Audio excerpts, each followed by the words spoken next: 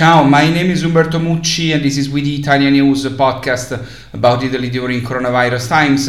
Today is Thursday, December 16, 2021. To date, considering the Italian population over 12 years old, 88.4% has received at least one dose of vaccine, 85.2% is vaccinated with two doses, while 32% is the percentage of third doses received by those who are currently eligible. Dear friends, unfortunately the situation in Italy is becoming every day more complicated. Thanks to the success of the Italian vaccination campaign, compared to the same days of last year, we have the same number of cases, but a quarter of hospitalizations and less than a seventh of deaths. But the trend has been increasing for several weeks now. The Christmas vacations bring inevitable risks of family gatherings. Circulation of the Omicron variant in Italy is currently just under 1%, but cases are growing exponentially. The Italian regions are getting used to the idea that there will be new yellow zones and maybe orange ones soon. Forecasts say that the curve of the infected will grow until January, with numbers that scare. 30,000 positive per day. Hopefully these numbers will not be happening, but these are the provisions. 30,000 positive per day. Today there are just over 20,000, and let's hope we are wrong. But the forecasts say that we could reach 200 or maybe 250 deaths a day by Christmas. Yesterday there were 129, never so many since last April. Only from February is expected the descent of these horrible numbers. This is the picture that the Italian government has considered in the decision to prepare a new law to extend the state of emergency until March 31, 2022, and with it also the obligation throughout Italy of Super Green Pass, necessary to enter almost all indoor venues and issued only to those who are vaccinated or healed. With the state of emergency, the government can let operate the organizations created for the pandemic, namely the Scientific Technical Committee, formed by doctors and experts who advise the government, and the structure that manages the vaccination campaign and the fight against COVID, led by General Francesco Figliuolo. With the extension of the state of emergency is thus extended the possibility for public and private companies to let their people to work from home.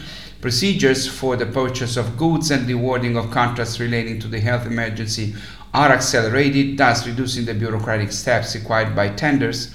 Regional governors will be left with greater powers to sign more restrictive ordinances for the containment of contagions with respect to government provisions. And in fact, there are many events planned for the Christmas holidays that have been cancelled in recent days to avoid increasing the risk of contagion. Meanwhile, from today there is the obligation of vaccination for teachers, military and police, as was already the case for health workers. Those who refuse the vaccine are suspended from work and do not receive a salary. It is about 100,000 people, and there is concern about how to replace them in the role they occupied until today, at least until they decide to vaccinate and can return to their posts. In Italian intensive care units, 3 out of 4 patients are not vaccinated. And also today begins the vaccination of children aged 5 to 11 years, which is not mandatory but strongly recommended. Europe is in great difficulty because of the arrival of the Omicron variant, which according to the WHO is more contagious than the Delta mutation and represents a very high global risk. In Eastern Europe, the numbers are dire. Great Britain, where soon the Omicron variant will surpass the Delta, have almost 4 times more than us the daily number of new cases, never so many in a single day in the Great Britain since the beginning of the pandemic. While in Germany, both the number of new cases and the number of deaths per day is double than ours.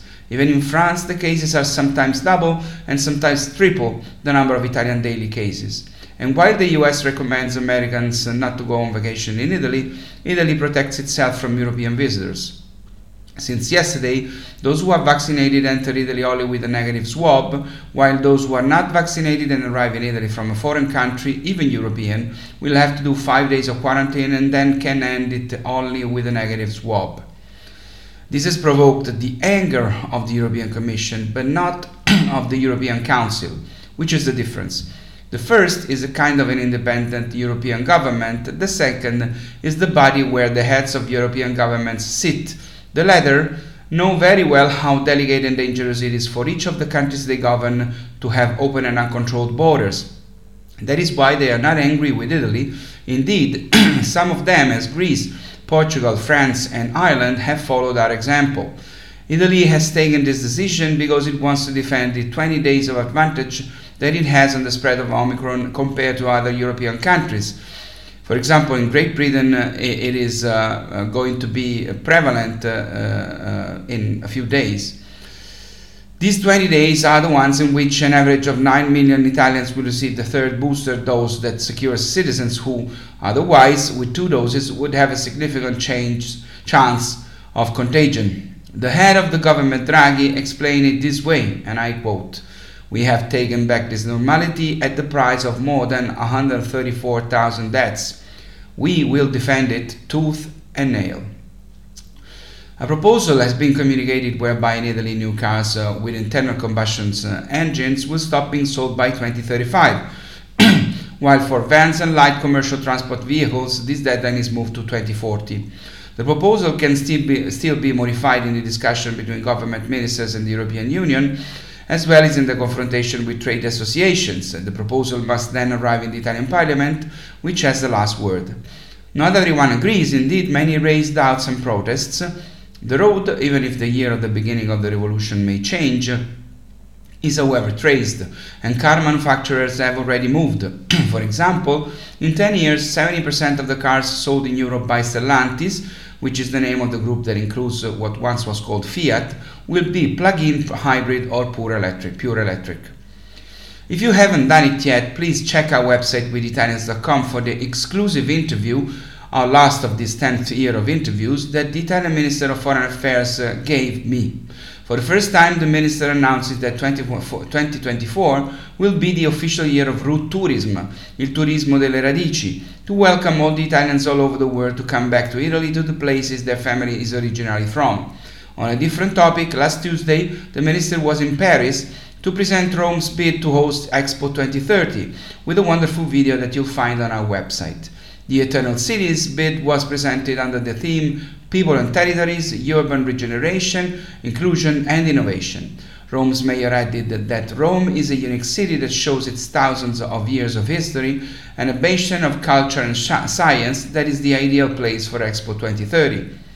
Rome will be up against Busan, South Korea, Moscow, Russia, Odessa, Ukraine, and Riyadh, Saudi Arabia, in the race to host Expo 2030. The decision will be announced in 2023. Rome's Expo 2030 could be the perfect end of a very important decade for Italy.